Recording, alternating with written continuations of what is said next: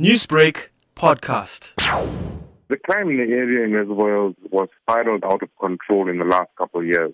We've had things from hijacking to home invasions to even a murder in one of the roads that we're raising funds to increase the security in that road. It was actually after that incident that we actually jumped into gear and said enough is enough, and us as residents decided to stand up as a community and take our roads back.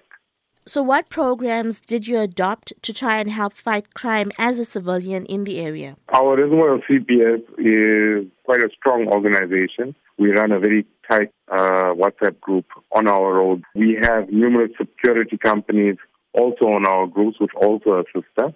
So where I started was we decided to form the Night Crew Street Committee, and it was in a bid to raise funds to actually put in security measures to help combat this crime using technology. So our first stop was to buy the what's so-called VISEC cameras. VISEC cameras is a license plate recognition camera. So it's controlled by a controller in Cape Town, where all wanted vehicles, wanted for different crimes, are inputted into the system.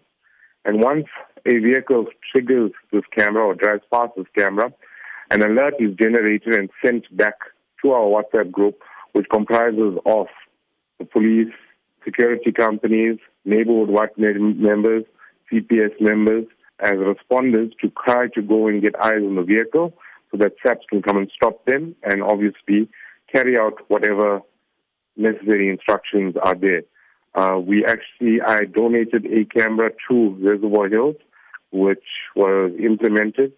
After 4 hours to 6 hours of going live, we received our first alert for a wanted vehicle. And 24 hours later, the neighborhood watch members, myself and Viren Suraj, intercepted the vehicle and actually got SAPs to come over. And they found that the vehicle had false plates, false discs, and not matching chassis number. And they had actually taken the vehicle away. So the system we knew works. And it's going to be a very, very useful tool in order for us to fight back against these criminals.